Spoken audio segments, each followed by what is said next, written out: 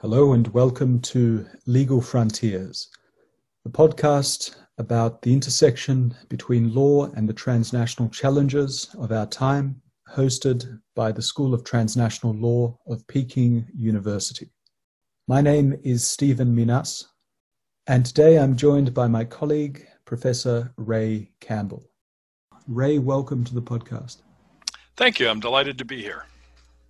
Well, let's begin, Ray. Just if I could ask you to introduce yourself, tell us a bit about your work. Okay, so I'm a full professor at STL, and I've been there for 10 years. This is my 11th year teaching. I came to STL, rather long in the tooth for being a new law professor because I'd been a partner at a couple of major law firms in the United States, and I'd run a startup company, venture-funded company for about 10 years. And what I teach draws on some of that background. I teach civil procedure, which is, how you bring a lawsuit that's not a criminal lawsuit and how you defend it in the United States. I teach law and innovation, which is related to what we're talking about today, and I teach cross-cultural negotiation. My research is a mix of some civil procedure, but more on how technology and other forces are changing legal services, changing the way legal practice is conducted, and also providing new competitors to legal practice. And that agenda, that question of how technology, but also changing business models is impacting the legal profession, legal services, but also legal education, is indeed what we're discussing today. So a few years ago, you reviewed a book by Richard Susskind and Daniel Susskind on the future of the professions, talking about the professions, not just law, but including law. And in that book, the Suskins wrote, and I quote, "By and large, our professions are unaffordable, underexploiting technology, disempowering, ethically challengeable, underperforming, and inscrutable." It's a pretty grim assessment, isn't it? It's a very grim assessment, but he's not alone in making those charges. All the professions, not just law, have issues now with delivering services and living up to the sort of professional model of professionals being in it not just for money, but to provide a service that society needs and to do it in a way where they make an adequate living, but are not out to make, rock star incomes. And, the ability to do that has been challenged by a lot of changes in the environment. And I think the desire to do that has been challenged. And so professions aren't succeeding in meeting their part of their implicit contract with society. So if we look in particular at the legal profession, what might be some of those challenges, and how does innovation feature, I guess, both in the challenges to the profession, to individual professionals, but also the response to try and make legal profession, legal services live up to some of its classical objectives? Well, I think most people would agree that the biggest problem with legal services now, although there are a lot of problems, but probably the most chronic is access to justice, access to legal services. Even people like you and I, who are professors, paid, relatively well and living, secure middle class lifestyles, would have a very hard time paying for any sort of extended legal process in the United States. When I left practice in 1997, I was billing at about $350 an hour. My colleagues who are my generation are billing upwards of $1,000 an hour. And even new associates are billing, what I billed, $300 an hour. So the price can get very high very quickly. And while there are smaller law firms that are less expensive, other than really routine generic services, it's very hard to afford.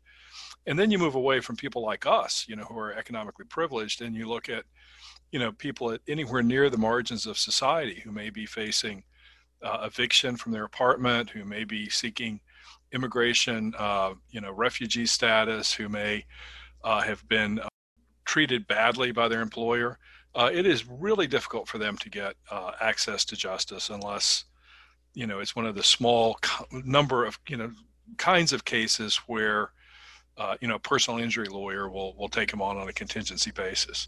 So I think that's the biggest problem. I think the cost problem is also something certainly that major corporations are very concerned about. Just the overall cost and efficiency of legal services is under attack and has been under attack for a long time. We're an increasingly legally regulated society. The administrative state has spread around the world. There's, now transnational, multinational exposure to multiple legal systems, and it's expensive to stay in compliance. So the expense, even for those who can afford it, I think is a very big challenge. I think those are, in the face of all of that, I think, there's a point that Susskind makes, which is that we underexploit technology. Law is, by its nature, somewhat of a backwards looking profession. We look at how previous cases have been decided. We look at how legislators way back when, wrote a statute and how that's been thought about and applied over the years. And the way we do things is very traditional. We read books and we organize thoughts in our head and we put words on paper, whether we're a corporate lawyer or a litigator. And we have not really taken full advantage of the technology. There's movement that way, but it's for a variety of reasons, it hasn't happened as quickly as people may have thought it should. And on the topic of technology and how it can bring change to the legal profession and perhaps make the legal profession better for those it is serving, the current crisis of the pandemic and lockdowns has offered a massive experiment in real time as to how one can use technology when the traditional methods of meetings, physical court cases, etc., are no longer available. So when you look at the experience of this year, do you see the changes that have been made in the profession as a one-off, as an aberration? We're all just going to go back to normal? Or do you see the profession learning from the experience of technology this year? Well, I think some of both. I think the first thing to note is that the pandemic really pushed traditional processes online. And that's different from the online dispute resolutions that have been created, for example, at eBay, by Colin Rule, or Shannon Salter's civil dispute resolution system in British Columbia, where they have designed from the ground up online dispute resolution systems optimized for the online environment, and really thoughtfully designed with the user in mind, the non-lawyer user in mind. COVID-19, we haven't done that. We've taken our traditional lawyer and judge-oriented formats and we've pushed them into, the virtual zone. And so sometimes that has worked pretty well and sometimes it has not. For example, I talked to a lawyer who tried a pretty substantial bench trial. Someone was seeking an injunction to stop a $100 million plus project. And it was litigated before a judge in the United States. And she felt that for that particular kind of case, which was pretty technical, it worked pretty well because it was a matter of getting documents and expert testimony before a judge. But she didn't think a jury trial could succeed at all. Even then, there are issues with how effectively you could put it on. On the other hand, the same attorney didn't think that lawyers will ever go back to doing summary judgment motions or routine, motions for extension of time or any of that before a live judge. It just doesn't make sense for people to travel, sometimes long distances to argue a attorney before the judge motion that can just as effectively be done online. So I think all over the economy, things that were previously offline have been pushed online, whether it's education or telemedicine or law. And I think some of what is traditional that's been pushed online will go back. I mean, people will not be doing major trials, I think, online. But what I think has already been happening that will continue, and perhaps people will be more receptive to it, is the kind of ground up, purpose-built online dispute resolution. Richard Susskind, whose quote you read, is now spending most of his time promoting online dispute resolution because it does provide a superior way to resolve high volume, low dollar kinds of disputes. You can have the software collect the evidence in an easily digestible form. It can use artificial intelligence and other techniques to sort of guide people toward, resolving it on their own. And it's going to be just as dignified as a small claims court or something like that, which are not the kind of courts we think of when we think of the majesty of justice. So I think it'll open people up to the idea that we should explore this, and some of the experiments that are ongoing will be pushed, more broadly around the world.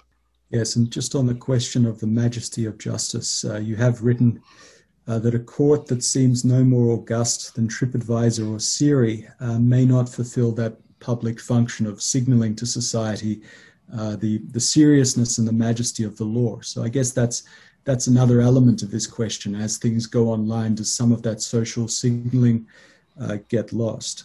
And that's very interesting because, when we talk about online dispute resolution, the assumptions, Richard Susskind talks about courts as a service rather than a place. And people talk about it as really resolving disputes. And that, of course, is something courts do, and it's at the core of what they do.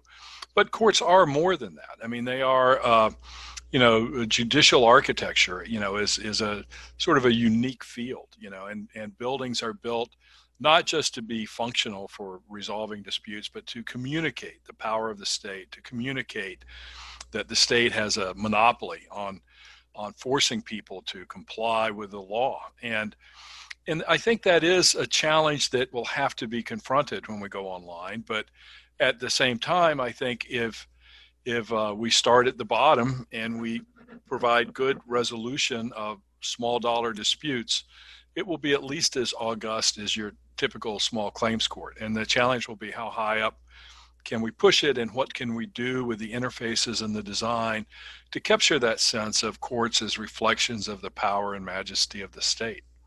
Now, in terms of how technology is changing the practice of dispute resolution, and courts in particular, you have written about the emerging role of artificial intelligence and how that is affecting the work of courts and judges.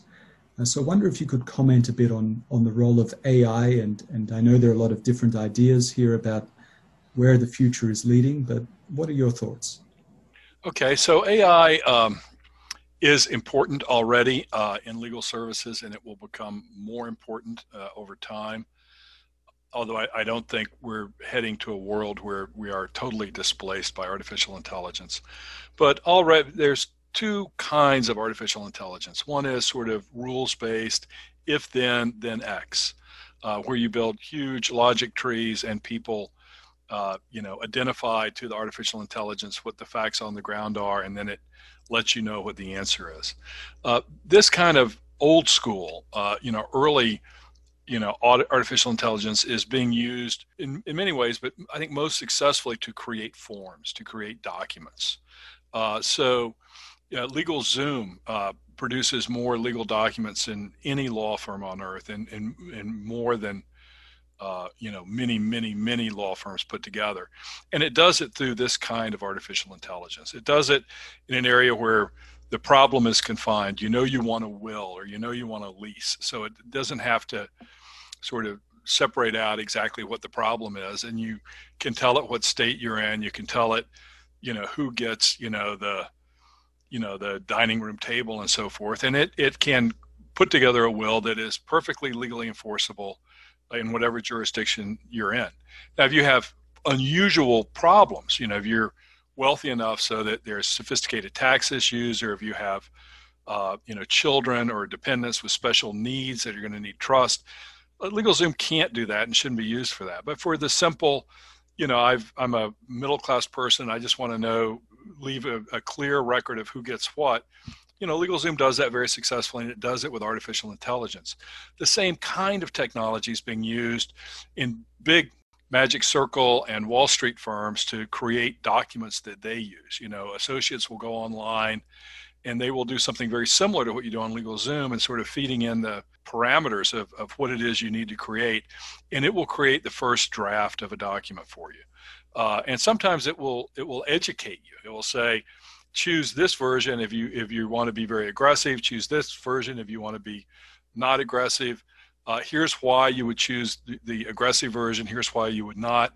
So it can create the document for the associate and educate them at the same time. And that's happening all over the world as well.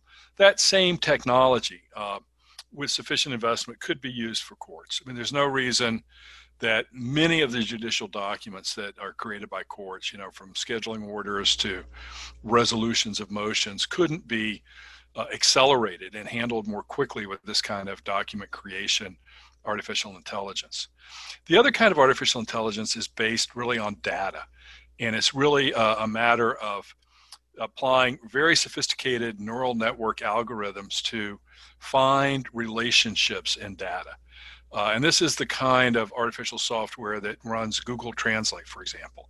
I mean, it doesn't understand French, it doesn't understand English, but having been through enough data, it knows that if you say mon frère, you're saying my brother.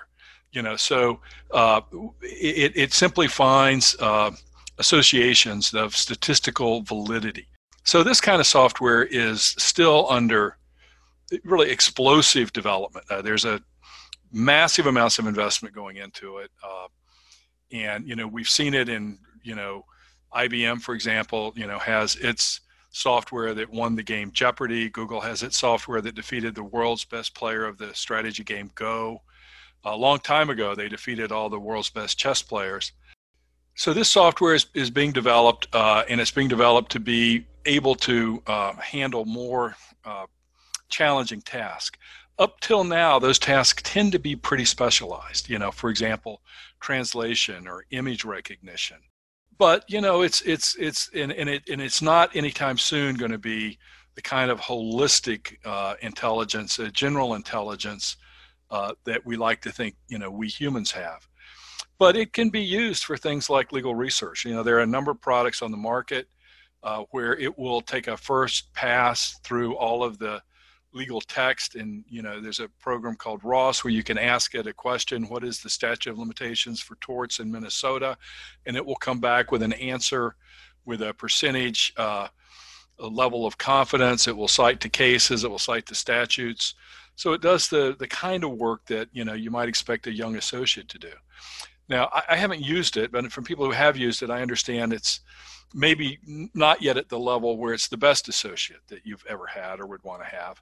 But nonetheless, it's useful, and it's getting better. And that kind of technology is being built into all the online legal research tools we use. And so that kind of intelligence is going to play a role. What we're not going to have is sort of science fiction, the robot judge where you come in and you tell it your story and it decides what is just, because we don't have that kind of artificial intelligence yet, and whether we ever will is open to speculation and debate. We just don't know. And even if we did, then there's a question of, do we really want to defer those kinds of questions to what at best would be an alien intelligence? The artificial intelligence doesn't think like humans. It's simply finding associations. It's looking backward. It's not really envisioning the future. It doesn't do well with rapid changes in circumstances or new paradigms. It does well with when things are the way they've always been, finding very deep connections. But it would be alien. Even if it achieved general intelligence, it would be more alien than someone from the planet Xantar. And we may not want that alien intelligence to make important decisions for us. Yes. So short of the robot judge, there is a growing role for AI in the courts, but there are interesting experiments in different parts of the world, and including in China. You've cited the the same type case reference system which is being used? Yeah, no, I mean, they will be very useful in legal research. They will be very useful in looking at a pattern of facts and saying, is the result that this judge is giving outside the normal experience? And that can be useful. One, if you've got judges who are not as well trained as you would want them to be, to give them a check before they make a mistake. It can also be useful in finding corruption. If you look at the facts and then you look at the result and it doesn't really make sense, you may want to find out if there's some reason it doesn't make sense. Yes. Now, another factor that you've written about when it comes to changing the delivery of legal services, whether that's including new technologies or not, is how the legal profession is regulated in different parts of the world. Now, is it fair to say that regulation can either facilitate beneficial changes to legal services or can perhaps hold them back? Well, I think clearly it can do both. So I looked at this, really when I was just starting out as a professor. And one of the things that was interesting was that regulation has a big impact on services that are provided direct to consumers. Because in most countries, you have some sort of protected area for lawyers that lay people cannot compete in. In the United States, that's very broad. You can't give individualized legal advice. And so if you want to offer legal services to the public in the US, you have to dumb it down, which is something LegalZoom has done. So you can say, I'm not giving individualized legal advice. I'm just providing a legal form that they have to handle, take it from there on their own. So it has a pretty significant impact on providing services to individuals. Has less of an impact on providing services to the corporate sector because the services are provided to a lawyer, the general counsel or the people under her. And a lawyer can buy services from whomever they want and then incorporate those in what they provide to their clients. So it's not really been the problem with adoption of technology for corporate side. That said, law firms, I think, are most law firms, not all law firms, but most law firms are kind of reluctant to invest in and embrace technology because they make a lot of money selling hours. They cannot, in many areas, draw on an outside investment. So it makes it, they're really kind of wedded to their traditional model. But you do see some jurisdictions that are saying we should encourage the new technologies. We should encourage the alternative service providers.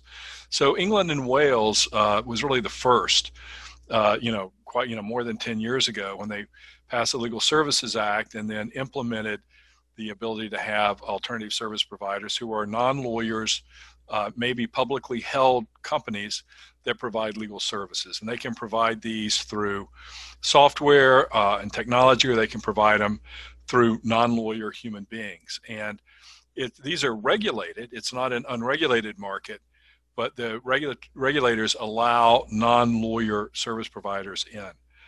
Other jurisdictions, Singapore is a good example. Singapore is very aggressively investing in technology, legal technology, and courting legal technology companies to come to Singapore. Singapore views rule of law as one of their competitive advantages in Southeast Asia, and they want to get ahead of the curve on changes in legal services and have those headquartered in Singapore. So they are investing, venture money. They are running conferences. They are trying to attract companies. They are allowing these things to happen so as to increase the profile of Singapore as a innovative legal center. Yes, so innovation, of course, also includes innovation in regulation.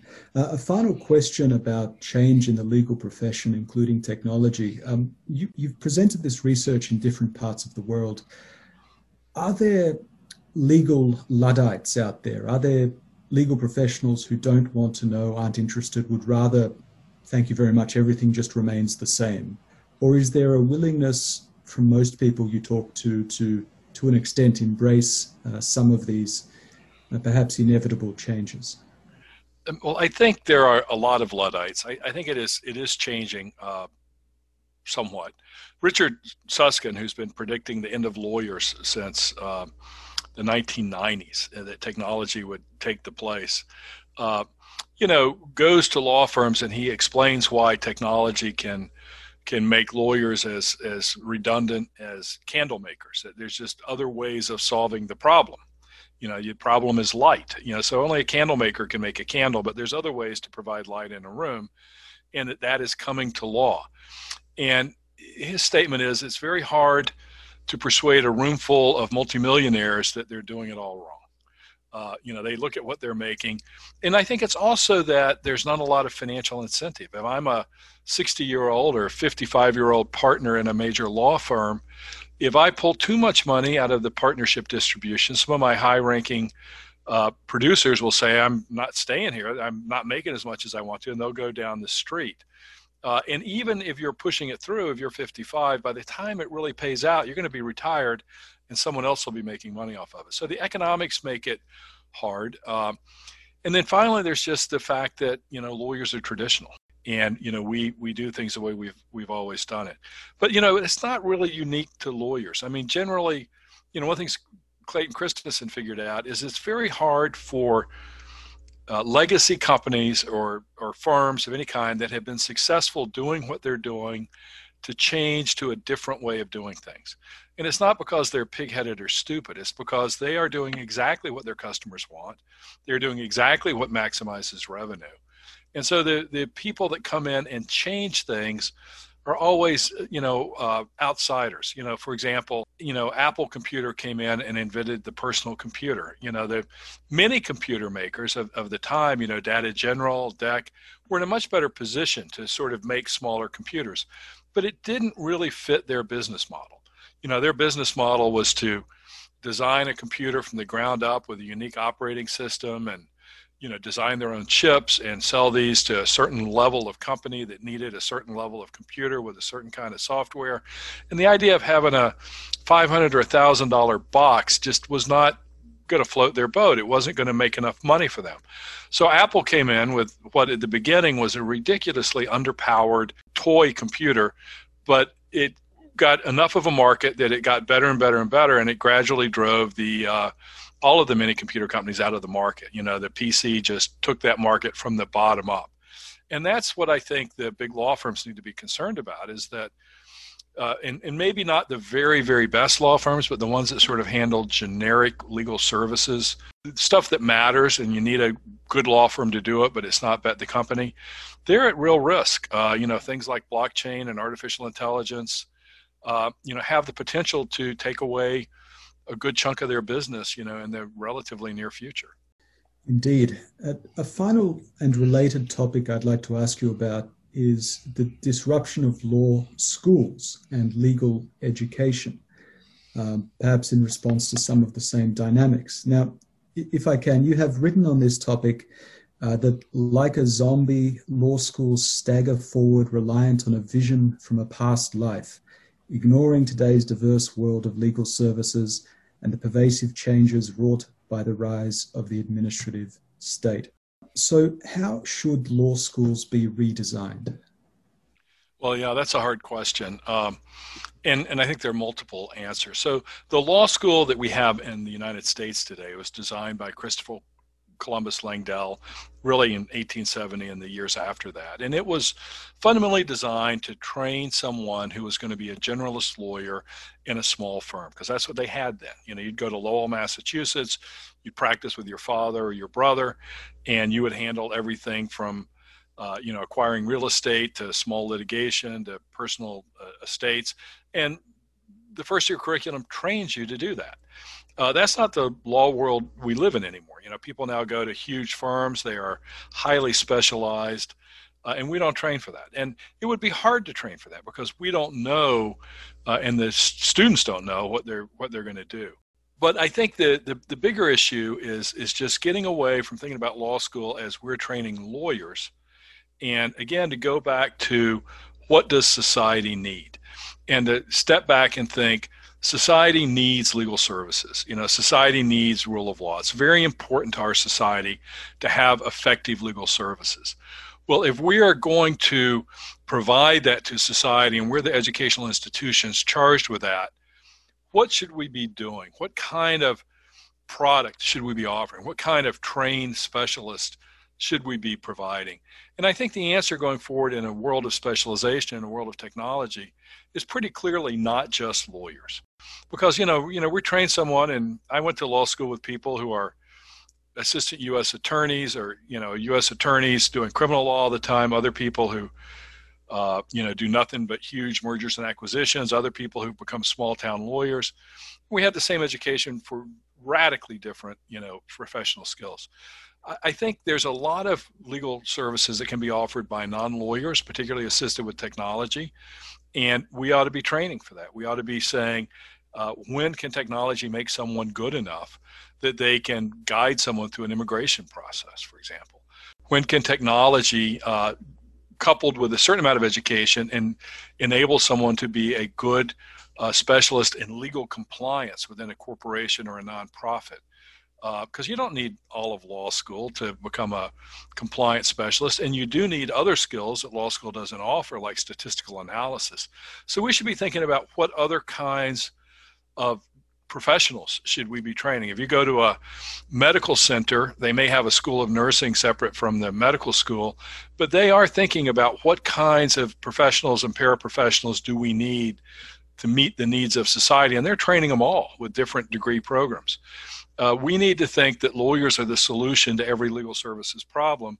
We need to get away from that and start thinking about how would we design, people, in many cases, supplemented by technology to solve legal problems for the good of society. Yes, and it comes back to that question of the underserved segments of society, doesn't it? That if what you term a good enough non-lawyer is available, but the alternative is no legal advice at all, for certain people who maybe can't afford the best legal advice, then that would be a step forward. Final question. What are you working on these days, Ray? Well, I split my research between civil procedure and law and innovation. So I'm writing a textbook for my students on American civil procedure for non-U.S. lawyers, for people who will never practice in the U.S. for the most part. What do you need to know about American legal, litigation system? And it turns out quite a lot, but it ought to be presented differently, and different things should be stressed. So I've got that book, teaching it for the second year, and I'm almost ready to put that up on the Harvard H2O platform and let it go to the world. I did some work on personal jurisdiction. I think I might do some more, but I'm also thinking online dispute resolution. I've started work on a paper that really will look at what we talked a little bit about earlier, which is the architecture of the courts, the role of the courts in projecting the power of the state, and how do we think about that in the context of online courts? And the answer is got to be something more than, well, we just give up. It's got to be, what would you do in an online environment to successfully communicate the important and good parts of what you get when you walk into a room with lots of wood paneling and, a priest-like figure sitting up on a dais, that's important to people. We do it that way because it matters. It communicates something.